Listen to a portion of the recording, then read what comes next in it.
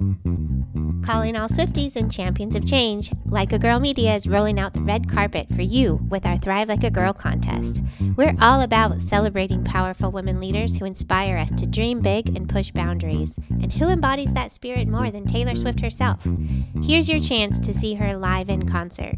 We're giving away 2 tickets to Taylor Swift's show in London on Saturday, June 22nd. Imagine being part of the magic, all thanks to Like a Girl Media. Entering is easy. Subscribe, share, and show us which episodes inspired you the most. Visit our website or check our social media for all the details. Don't just dream it, be it. Thrive like a girl and make this summer unforgettable. Contest opens globally, void where prohibited, must be 18 or older to enter, no purchase necessary. Subscribe and share with hashtag Thrive Like a Girl and tag us at likeagirl_media for entry. Unlimited entries means unlimited chances. Winner chosen at random after contest closes May 20th, 2024. Will be notified via DM. Make sure your profiles are not private. Check full rules on our site. This is your shot to see Taylor Swift live. Don't miss it. Support for this episode is brought to you by Chirpy Bird Health IT Consulting. Their newly released book, MIPS Manual 2020, is available on Amazon now. This book is great for practice administrators and clinicians who need to keep up with the changing healthcare laws.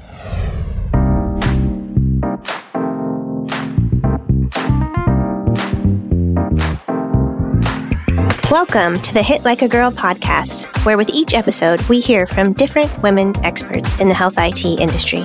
We like to hear about what makes them tick, how they overcome challenges, work they're proud of, advice they would give to other women in health IT, and much more. I'm Joy Rios. And I'm Robin Roberts. Today, we're talking with Anika Heavener. Not only is she the executive director of Partners Healthcare, which gives her global experience, but she's also taking on a master's program at Harvard University. We learned so much from her and think you will too. All right, so let's get started. First and foremost, thanks for having me. Anika Heavener. I'm the executive director of a new program at Partners Healthcare called Enterprise Data and Digital Health. For background, Partners is one of the largest provider systems in Eastern Massachusetts. Our 2 flagship hospitals are Massachusetts General, along with Brigham and Women's Hospital. We also have a number of specialty hospitals that you might have heard of as well, like Spalding Rehabilitation Hospital, as well as McLean.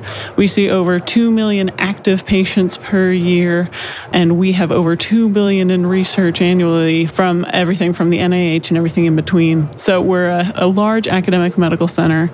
And so when it comes to digital health, things take time for systems of ours to do things at scale.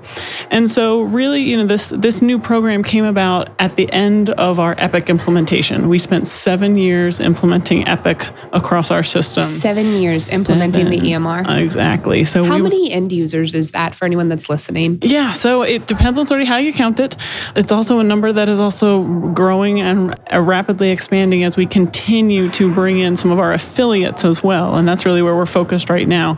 So we did our big flagship hospitals, we did our community hospitals, and now we're reaching out to our RSO network. And even further, now we get to go into maintenance mode and continue to upgrade. So we are touching a high number of our physicians, well over, 5,000. So it's definitely, when it comes to the magnitude of a program like that, the training, the maintenance, it is just a labor of love to keep your electronic health record up and running. But with all the time and attention that we paid to that, we were very mindful that we had limited capacity to do other things in digital health. And so part of the genesis of the program that I now look after, Enterprise Data and Digital Health, was to catch us up. So we stitched up a strategy just last year in 4 months to come up with a 5-year strategy for what it would look like to create a system-wide approach to digital health. In true Partners fashion, with so many sites, so many great ideas, there's 1,000 flowers blooming. And so how do we sort of take all those concepts and all those great ideas, but come together as a unified strategy so we're not making duplicative investments, so we are being smart about the way we spend and invest in this area. And so we were very fortunate to come together with a preliminary strategy and preliminary business cases. But we went to the board of our organization, the Partners Board, in February February of this year. And it was originally supposed to be an introductory session, just giving them context on what we were working on, why this was important to the system. They made a motion to vote that day and approve the program and approve a multi-million-dollar investment in this program. I mean, that says something. That's hard to do. Exactly. We were a little bit of the dog that actually caught the bus, because we did have a strategy, we did have a business plan, but there's a big chasm to cover when you go from strategy into operations for a program of this size. And just to give a little context, between fiscal year 19 and fiscal year 20, we will be spending over $100 million. Wow. So 18 months, $100 million. That's a lot of money to spend on a lot of different things very quickly. And so we hit the ground running. And that's really where I've transitioned into my current role. I supported doing the strategy, was formerly a part of our business development group, but was asked to move into operations to keep this train rolling. How did you get to where you are? Can we take a step back and get to know you a little bit? Yeah, sure. Really rewinding the clock. I did my undergrad at the University of Chicago in a funky degree called Comparative Human Development. So what I loved about it, and would recommend for anybody who is in college and trying to figure out where to go or what to study, I got to spend a year in 4 different disciplines: anthropology, psychology, sociology, and biology. Sounds like a dream. It was a dream, because who knows what they want to do when they grow up, even when you're in college. Yeah, exactly. And so to be able to sort of have that well-rounded degree, and then sort of be able to spin that, did I want to go into marketing and advertising because I quote unquote knew human beings so well? No, but I actually ended up going into strategy consulting, and I felt like that was a fantastic training ground. The University of Chicago taught me to work incredibly hard. I humbly say that I've had some tough jobs, but I've never worked harder than I did at the University of Chicago. And I was very fortunate then to move into strategy consulting, which was a fantastic training ground just for all things business. Did that for 6 years, 4 years in the US, 2 years abroad. And where I really sort of had some catalytic moments in my career was when I was abroad living in London. I was very fortunate to work for the UK Department of Health, helping advise them in the construction of a new venture capital fund, which is now turned into the Dementia Discovery Fund. It's currently valued at $350 million. It's led by SV Life Sciences. But way back in the day, in the beginnings of this, it started with a sentence that was in a communique coming out of the G8 Summit on dementia when David Cameron was the Prime Minister. And the sentence was something along the lines of create a novel funding mechanism to increase research in dementia that leads to commercialization. So out of that one sentence, in 18 months, we had stood up a venture capital fund that, in the first close of capital, we had around $120 million. So it was an amazing story for me to be a part of catalyzing and operationalizing a new venture capital fund, of which we did completely backwards. We raised the money and then went to find the fund manager. So it was a wonderful experience, to sit at the feet of really some of the godfathers and godmothers of venture capital, learn VC from them, learn what to look for in investing, learn how to do business development, and really how to operationalize something that would invest in hopefully tens to hundreds of different assets in a very high risky area of research and neuroscience. Being in VC, but still dabbling in the healthcare space with that sentence and centered around dementia, I'm sure you had exposure to the UK health system. Yep. How does that influence the work you're doing now in Massachusetts with so many thousands of providers and so many millions of lives? Totally. Great question. Because it's a huge juxtaposition. It is. And what always fascinated me when I was living in the UK is we were always getting approached about what are they doing in the States? Well, and I was like, what do you mean? What are they doing in the States? They're like, well, they're so innovative over there. They got startups over here and over there, and there's a great idea here, and they have money. They have money for these things too. And I was like, and I was always like, well, we're innovative because we're that broken. We're required to innovate because we need help. Right. And so as compared to the NHS single payer system, don't get me wrong, they have their various digital accelerators within the NHS. They are definitely committed to this space, but it just takes a lot longer to move the needle when the funding structure for the NHS, the funding structure for the way money is set aside for innovation, how government influences, how politics I mean, it's the same in the US, as much politics influences healthcare, but they have a different model. And, they are in the current structure of the NHS, obviously they're going into a significant deficit. So it's hard to take a risk and look at other ways of delivering care when you're just trying to keep the lights on. And you have very common things like winter pressures that happen every year that you've got to create extra capital, extra funding for, to make sure that the hospital doors at the emergency room, or the A&E, as they say in the UK, stays open. So you have a great depth of knowledge. So you had 4-month strategy. Yeah. Where are you in the process of all this and getting this, getting it voted on? Yeah, I'm thinking, how do you decide to spend $100 million? Yeah, well, jumping from the UK, coming to Partners, coming to Boston, very fortunate in leading this program and having, this big question of, well, what to do with the money. And the first challenge that we face is that there's a lot of people with a lot of opinions around what we should do with that money, and rightfully so. We have wonderful experts across the partner system. We are the heart of teaching hospitals. We have some of the greatest minds in, the medical profession that want to help deliver great care. But that doesn't mean we all have the same vision for how to operationalize it. And so we spend a ton of time trying to build consensus. We have thematic areas that we have committed to, like patient experience. It's one of our top priorities as a system. There are things that I would prefer not to admit on air that you can't do at Partners, but you definitely wouldn't expect that from mobile banking, or you'd be shocked if you couldn't do those same things when you're trying to book a flight. So we have, just basic catch-up to do. But at the same time, the program is also looking ahead to the future. We have a lot of innovative ideas coming to a conference like Health and seeing all these startups, and they are trying to find that front door at a big health system like Partners of, how do I find the right person to talk to help them understand my concept and how my concept could help them? How do I then find that right clinical champion? And so funding this unified front door, this innovation pathway, is something that we are funding as a part of our investment with Enterprise Data and Digital Health.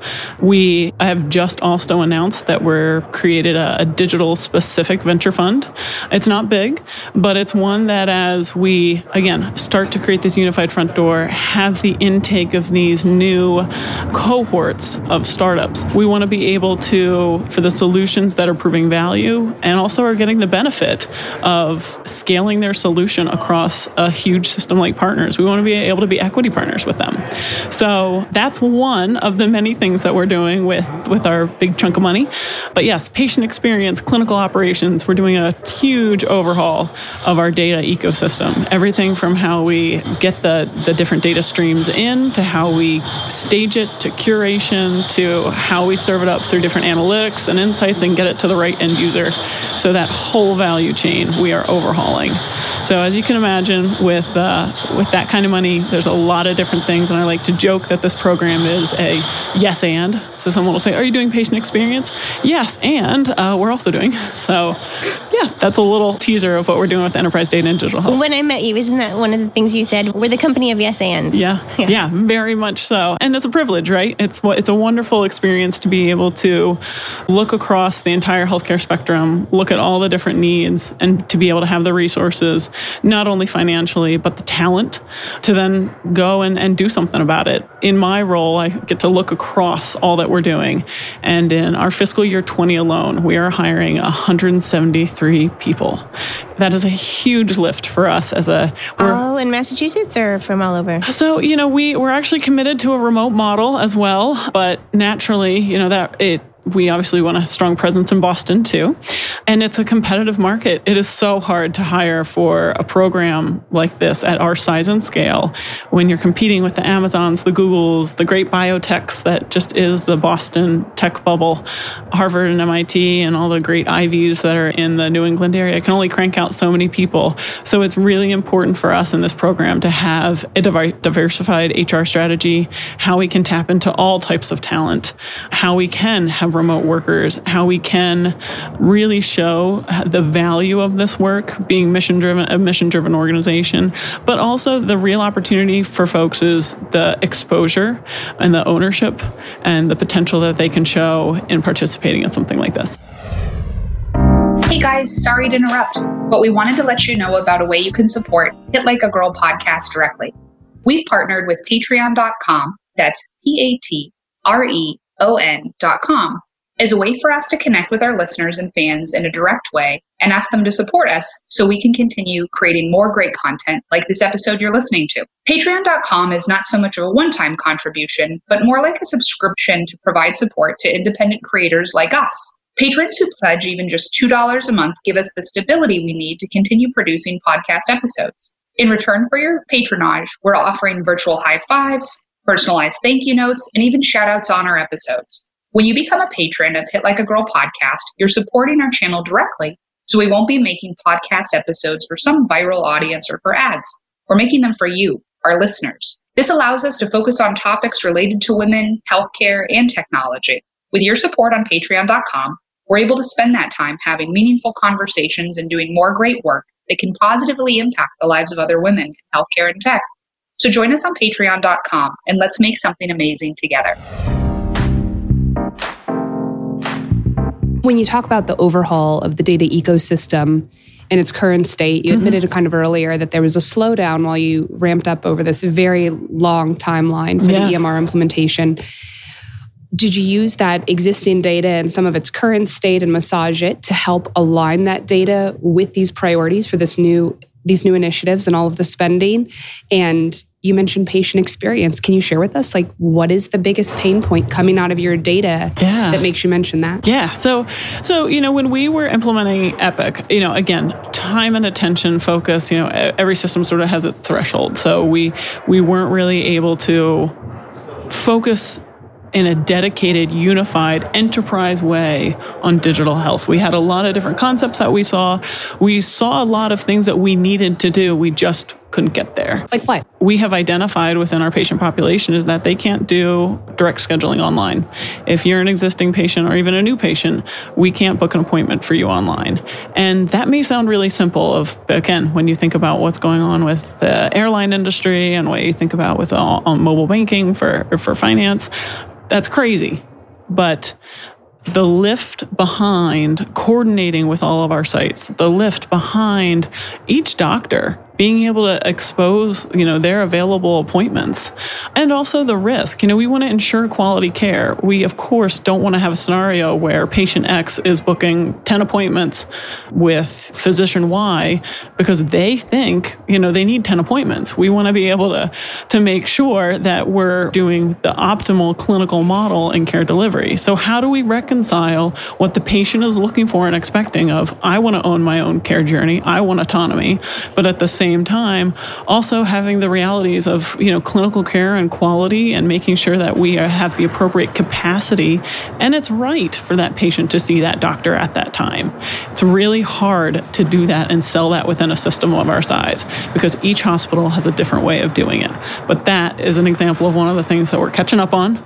We're tackling that. It's one we work on a daily basis. And hopefully, in FY20, we will start to roll out and start to bring that capability across the system. We ask all of our guests the same second question, but you are kind of an anomaly because we literally say, okay, if you had no consideration, if you could solve any problem in healthcare or health IT without consideration of the barriers, the time, the money, the resources, what would you solve and why? And that's literally what you're doing. I'd like to think that that's it too.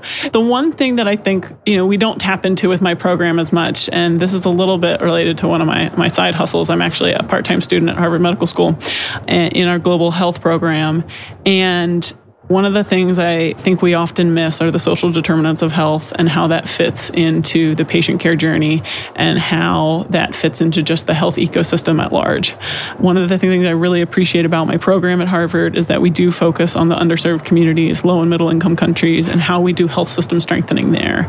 And, I look at a country like Vietnam, where they have better digital uptake than we do here in the States, even in incredibly rural parts. Google just did an amazing study on the digital uptake in rural Vietnam, and 40% of truly rural Vietnamese people have smartphones. And so how are we not delivering care to these people, delivering care to patients where they are in their care journey? How are we not using these solutions? How are we so focused just on sort of cracking the US code, but at the same time, we can totally be supporting what's going on around the world in areas that are in dire need. So that's something that I'm passionate about and would love for the work that I do at Partners to support that as well. So our guests always want to know about you, and I'm sure we can explore your wish some more. But you also said, in addition to this full-time job, that your side hustle is being a medical student at Harvard. Yeah. So our listeners want to learn about you. That's why we're here. Yeah. We can't not touch on this, so we're not going to go backwards. No, but it's fine. Tell us more. Yeah. So in full transparency, I'm not becoming a doctor. It's a master's program at Harvard Medical School in the Department of Global Health and Social Medicine. It's a master's of science in global health delivery. And I chose to pursue this for a couple of different reasons. One, being able to work in London, work on the Venture Capital Fund with the Dementia Discovery Fund, it was a privilege to work with the World Dementia Council. It was a privilege to sort of represent government in a global context and see what the incredible need is, not only for mental health services in low and middle income countries, but dementia is barely on their radar.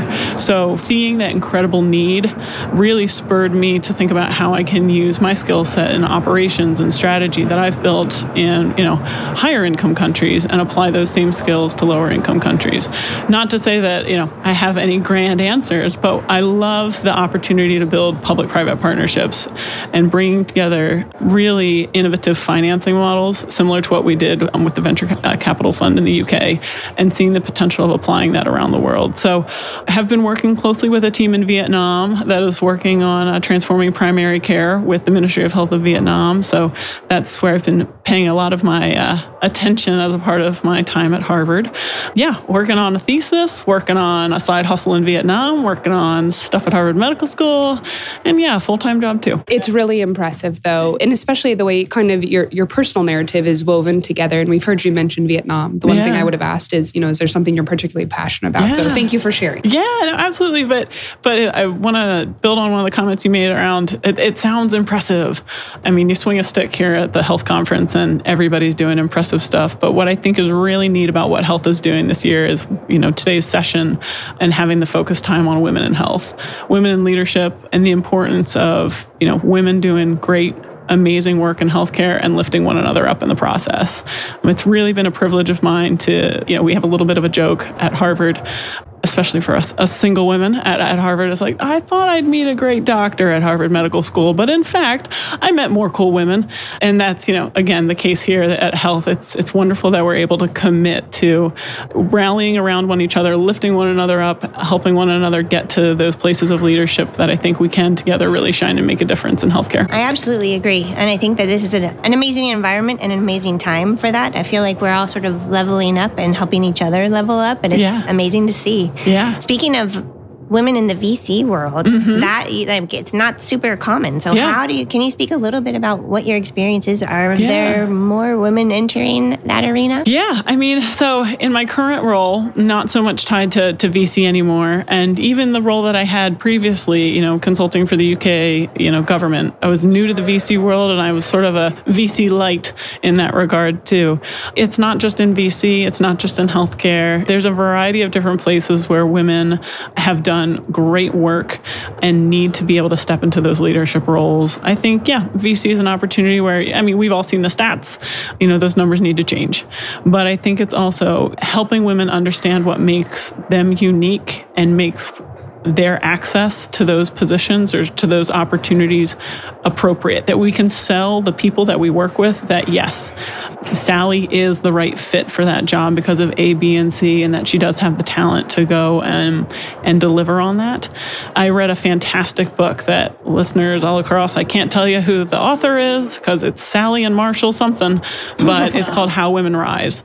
And that has been a book that I was recommended to me, read it this fall. It talks about sort of some some of the 12 different things that women expect, and it's actually detrimental.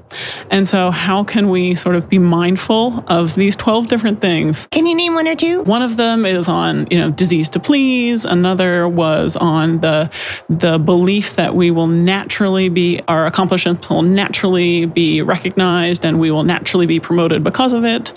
Yeah, so those are two that just popped to mind, but they do a really nice job of showing that we have worked hard to get to these places. We do, in air quotes, well. And now, how do we start to transition then into these management roles? And how do we start to own our tendencies, our habits, and keep them as strengths, but rather than avoid them going one step too far and becoming a weakness? So how women rise. Yes, how women rise. Next on my list. How do you keep up with all the complexities and all of the shifting things that are going on? Tell our listeners, what do you read? Where do you listen? Good question. Really, really hard.